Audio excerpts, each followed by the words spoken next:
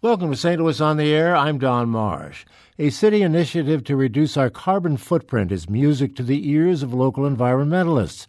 It's designed to give individuals and neighborhoods an important role in urban ecology. Joining me in studio is Catherine Werner, Sustainability Director for St. Louis Mayor Lyda Krewson's office. Catherine, thanks for being with us. No, thank you for the invitation. I think a lot of people might be surprised to learn that St. Louis has a Sustainability Director. Do you think so?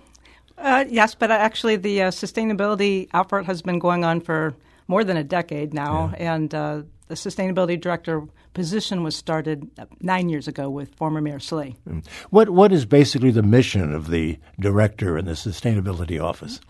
Besides saving the world. Yes, that too. Right. Well, when we talk about sustainability in the city of St. Louis, we have a triple bottom line approach. That might be a term you've heard of. It's balancing not just the environmental issues, but also the economic and social issues of the people of the city of St. Louis. It's about people, their well-being, their prosperity, their happiness, their quality of life within their environment. How do you do that? Well, any number of ways, from trying to lead by example in the city and enact city policies and programs and initiatives, and sharing information and tools and resources so that people can take efforts on their own. What kind of a difference can it make, really, in the overall scheme of things?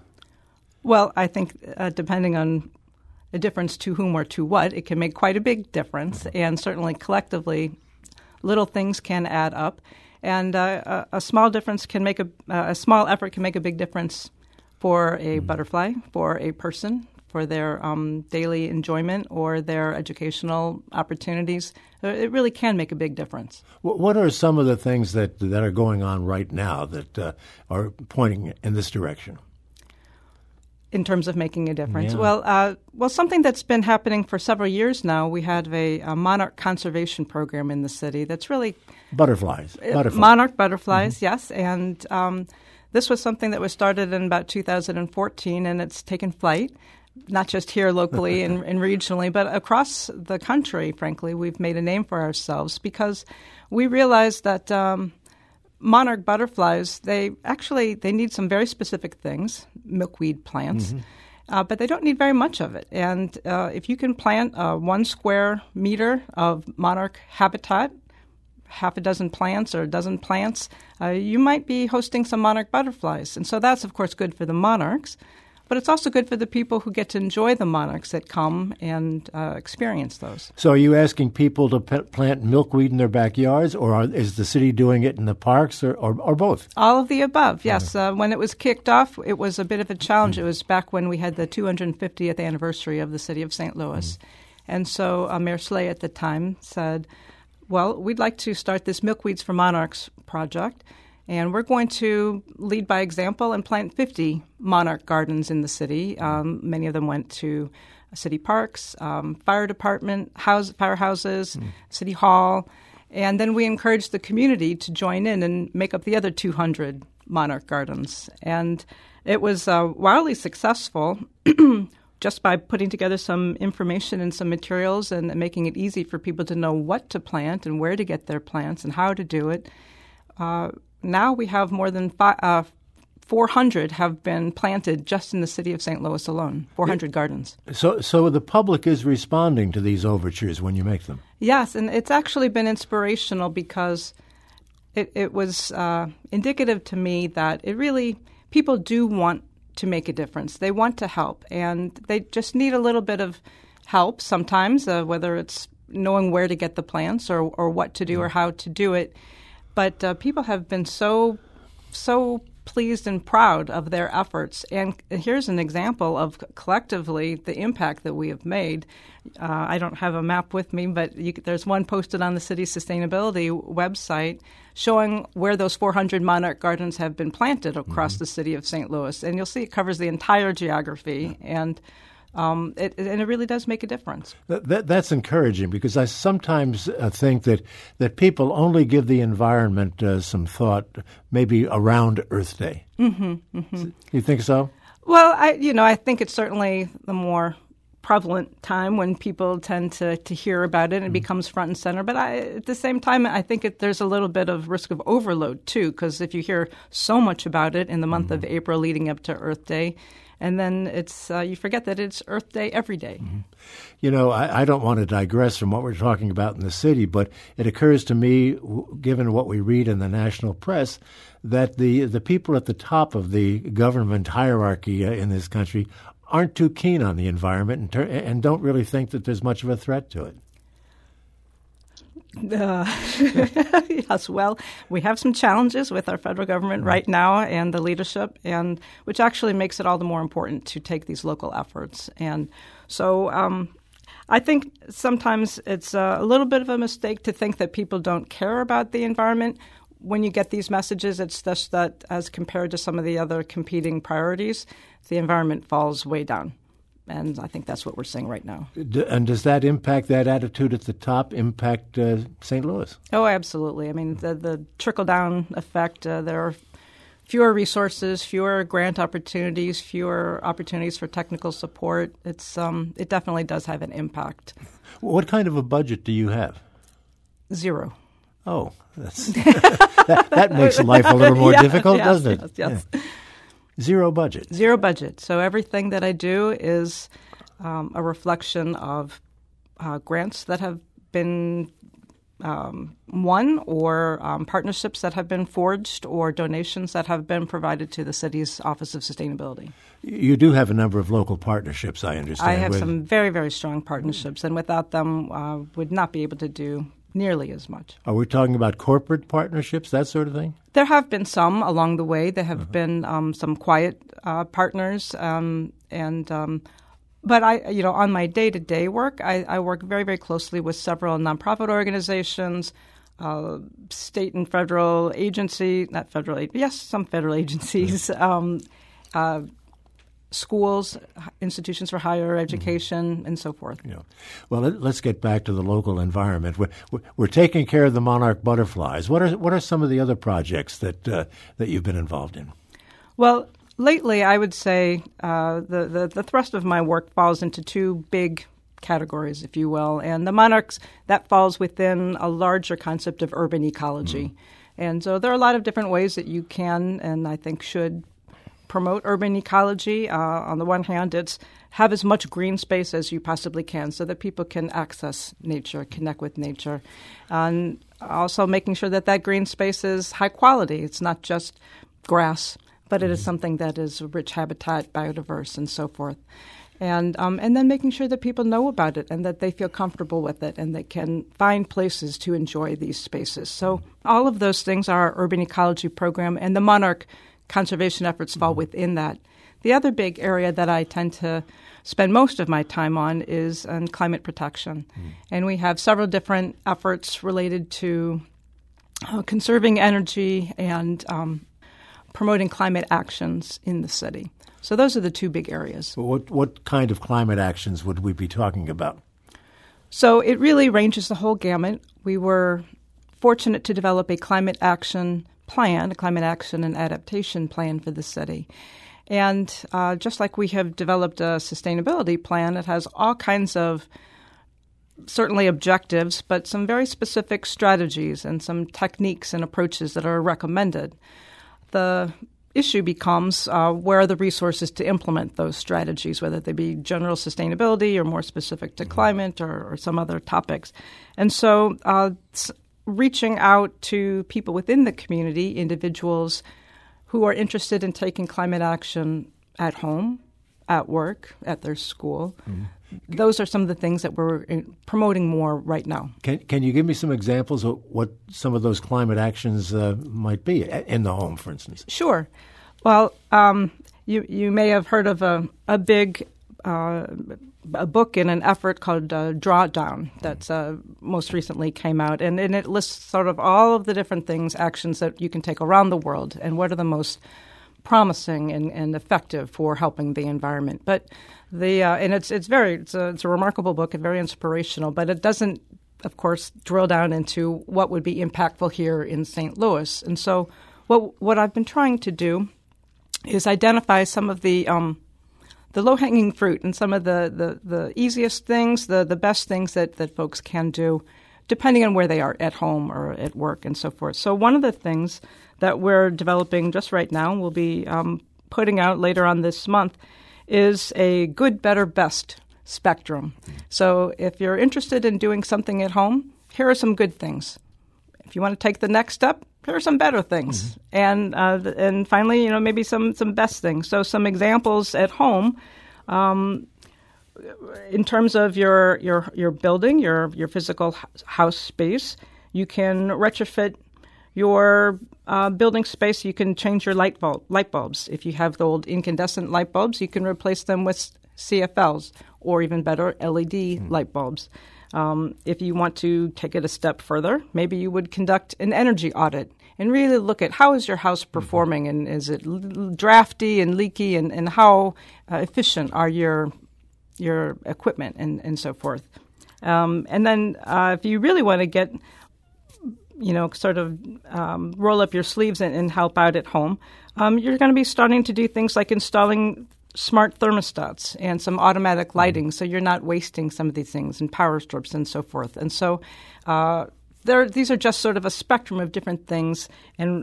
But I think sometimes it becomes overwhelming for people to know, where do you start? Everyone says I should do something, but what? What's the most important thing?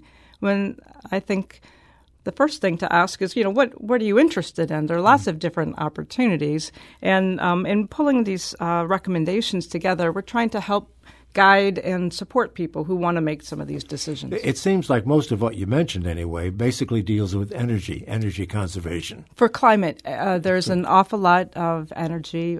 We've done some greenhouse gas inventories in the city of St. Louis. We've done about 4 of them now, years 2005, 10, 13, and 15. And so we now see some patterns and some trends about our greenhouse gas emissions in the city. And as it turns out, about 77% of our greenhouse gas emissions in the city come from existing buildings. And that's not just homes, maybe a quarter of it's from homes, but homes, residential, commercial, and industrial buildings. And so there's a really big opportunity there to address the energy that is used in the homes. It certainly seems, and given the numbers you've just given us, certainly seems a lot more doable if people get on the ball and start thinking about this. Absolutely. And, you think, oh, well, what can I do? And what's one little light bulb going to make a difference? Yeah. But if you do your whole apartment or your whole home, and then you tell it to your neighbor, and they do it, and they do it next door, and it really does add up and can make quite a difference. I want to pick up on that point, but we have to take a break. We are talking with Catherine Werner, who is the City of St. Louis Sustainability Director. We'll come back and continue our conversation in just a moment. If you'd like to get into it, we'd love to hear from you. Give us a call at 382-8255. That's 382-TALK. Send us an email to talk@stlpublicradio.org, or if you would prefer to send a tweet, do so at STL on Air. This is St. Louis on the Air on St. Louis Public Radio, 90.7 KWMU.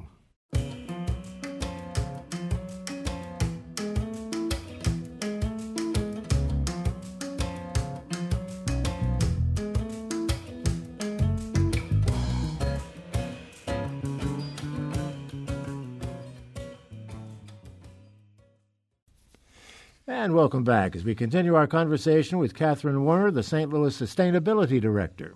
We just had a headline there with regard to improving emissions from cars. That's something you're certainly going to support, needless to say. Absolutely. And actually, the Volkswagen Mitigation Settlement Funds is an opportunity for the city to receive some of those funds, and also the region. There are a lot of different ways that those funds could be used. And we've been active in trying to suggest some of those ways that are most cost-effective. As it turns out, the $41 million that is set aside for the state of Missouri, when the VW vehicles were sold, 45% of them were sold here in the St. Louis region. Mm-hmm. And so from my perspective, it would make sense that 45% of the mitigation funds also come back to this region to address the issue. When we talk about the things that people can do, certain things come to mind, solar paneling and things like that.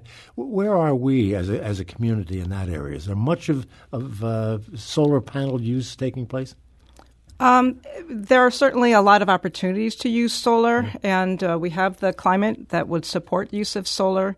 There are a lot of solar energy providers here in the city, and in fact, one of the things that we have found is that there is quite a bit of interest, but there are also some questions, and people have some perceived barriers and obstacles to using solar. We have some financing opportunities to help people put solar on their home or on their business, but people don't know how to get easy access to this information. So one of the things that actually we'll be hosting later on this year is a solar expo. So to try and have one-stop shopping, if you will. So if you are an individual consumer or a small business owner and you're wondering, well, should I pick up some solar panels? What's in it for me? How much would it cost? How do I go about doing this? We're planning to convene all of the different parties that are needed to make this decision. Those who are selling the solar panels, those who might help finance the purchase, the utility companies that might be offering some credits or rebates to do so, and pull them all together in one place so that a prospective consumer can take advantage of that information opportunity. How is Ameren doing with regard to turning to renewable resources? Well, Ameren is taking a lead in a lot of really wonderful areas, and they have some new programs that we're talking with them and working with them on, both for renewables and some energy efficiency programs, and they're a good partner of ours. The source of a lot of their energy comes from fossil fuels, and so we need to find some ways to complement or supplement some of that. I've had some contact online with a company called Arcadia, which is a national company, and you haven't heard of it, I know, but basically what they're doing is they're trying to take some business away from Ameren by promising lower rates, and it's totally sustainable production, wind power and solar power. So they're out there, and it's national, and I don't know how that's going to go, but things are happening along these lines nationally. And that's part of the what I'm trying to do is act as a convener, if you will, and bring these different alternatives and opportunities to the public so they can make informed choices and decide, well, do I need to get my energy from Ameren or from this other potential opportunity as well? Yeah, it does provide commercial opportunities, doesn't it, for companies in so many various aspects of the whole environmental story.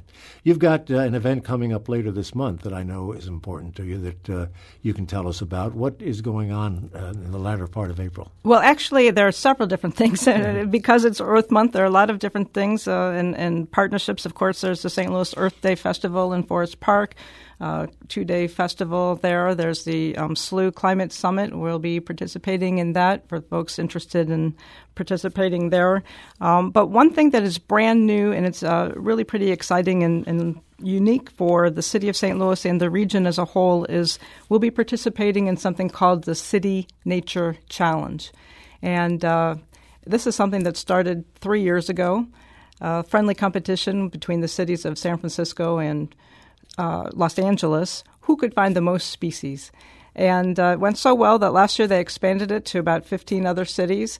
And that was so successful. This year, it's a global competition. And the city and its partners and throughout the region will be participating in a 4-day challenge to get out there with an app on your phone that's free to download. It's called iNaturalist.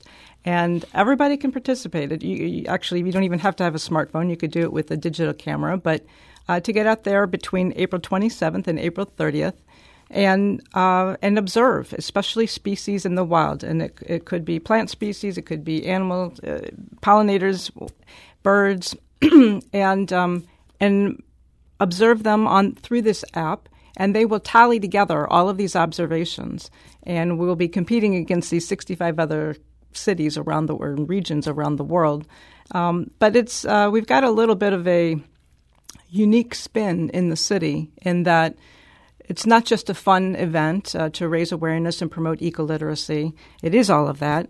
But in the city, we'll be using the information to create an urban biodiversity inventory. And so this is data that is actually going to be used and categorized and assessed and built upon to help us inform our long-term decision-making and management decisions down the road. So it's a very simple event that anyone can contribute and help the city learn about its urban biodiversity. So when we have this inventory, what kinds of decisions could be impacted down the road? Well, so everything from development to natural resources management. If you don't know what's there, it's very hard to make an informed decision. You're just guessing. But if you can look at what species that have been observed or aren't being observed, and that helps you know whether you have a high-functioning habitat, if it's highly biologically diverse or not.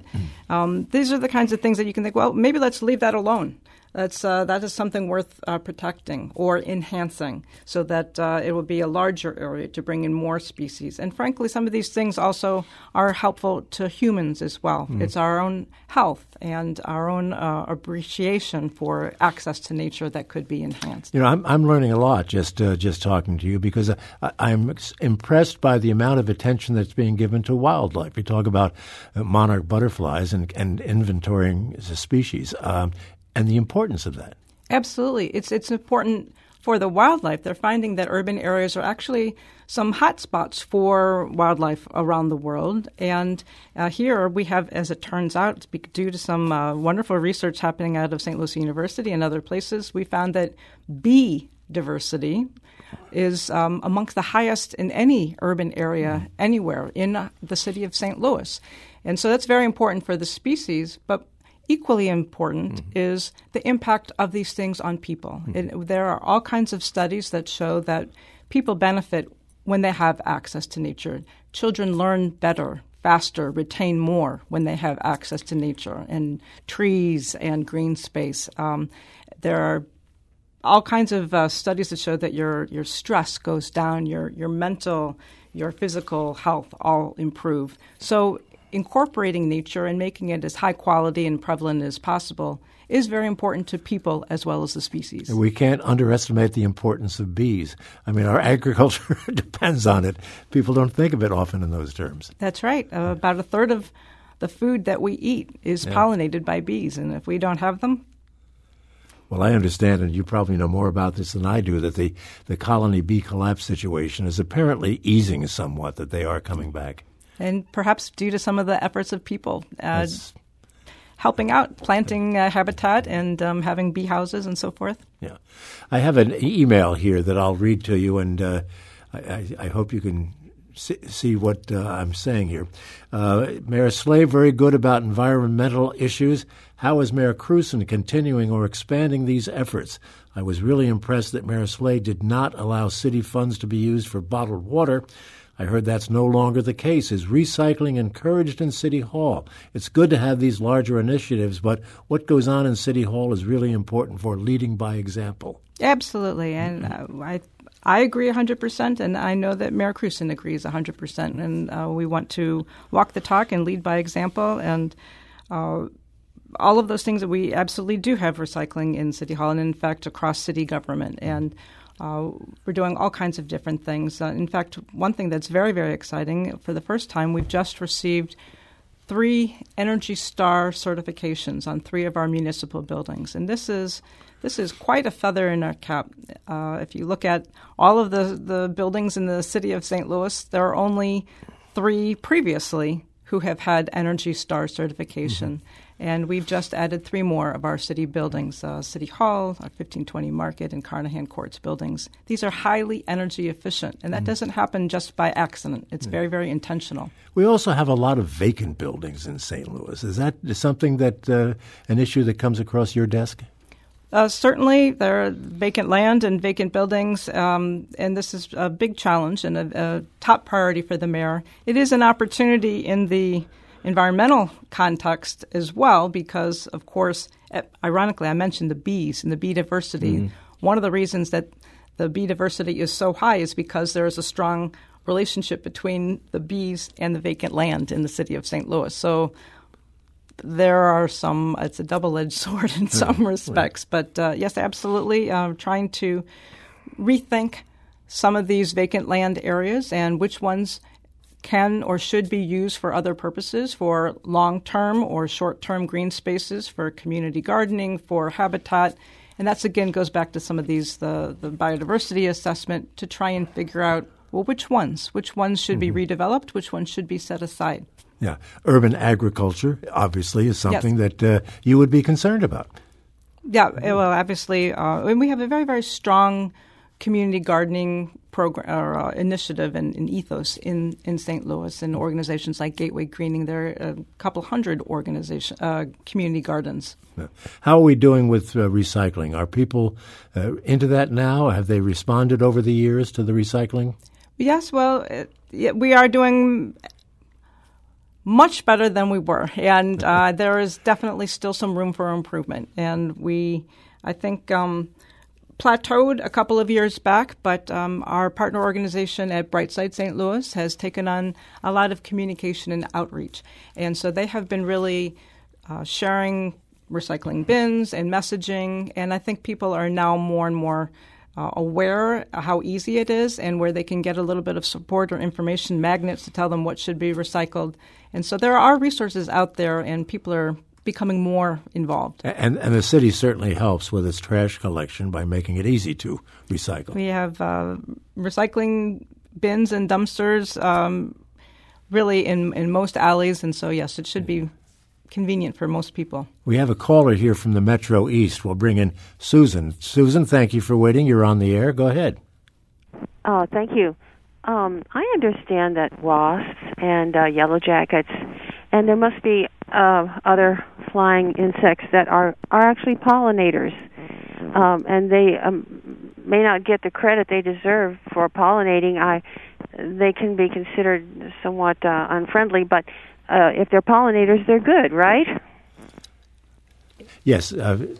You didn't hear all of that. Yeah, basically you said there are other pollinators out there aside from bees. There are wasps and other insects that do the same job but don't get the credit they deserve. Well, yes, and there are some of our. I'm very, very fortunate to partner with some experts that we have right here in St. Louis at the St. Louis Zoo, for example. Ed Spivak will tell you in the pecking order which are the most effective pollinators. So monarch butterfly, for example, is not the most effective pollinator, but it has some other very charming characteristics. So, yes, there are good reasons to, I think, protect as many as you can. And sometimes, or oftentimes, I think when you create a habitat, even if you say you're creating it for a monarch butterfly, well, these bees and other pollinators are going to also benefit from that habitat. Our time is winding down. Are there any other things that come immediately to mind with regard to what individuals can do that we haven't talked about? Well, I would just like to mention a brand new initiative that will be kicking off again later on this month in conjunction with Earth Day, and it's got a catchy little title. I think it's the St. Louis Climate Handprint.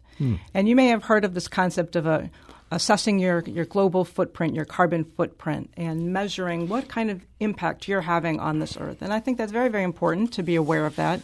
But it's also something that is very sort of negative. You're having this bad impact. A complement to that is this new emphasis on a climate handprint. These are things that everybody can do. This is going back to the beginning of our conversation, actions that individuals can take. And we're going to be identifying which are some of the best actions, putting on some demonstrations and offering some technical support for people who would like more, convening the Solar Expo, for example, and trying to identify some resources to actually help people implement some of these changes. So it really needs to be a big partnership between those in the community. And, of course, again, we want to continue to walk the talk and lead by example in City Hall. You have information on all of this on your website, I know. I do, yes. And there's a sustainability web page and collection of pages, and I can tell you what it is, but I really think the simplest thing is to just Google City of St. Louis and sustainability, and it'll all come up. We're going to do better than that. We're going to put a link on our website. Okay, fantastic. STLpublicradio.org, so people can get to it directly. Catherine Warner, thank you so much for being with us. A real education for me today, and I hope for our listeners as well. Wonderful. I appreciate the opportunity. Great to meet the St. Louis Sustainability Director, Catherine Warner. This is St. Louis on the Air on St. Louis Public Radio, 90.7 KWMU.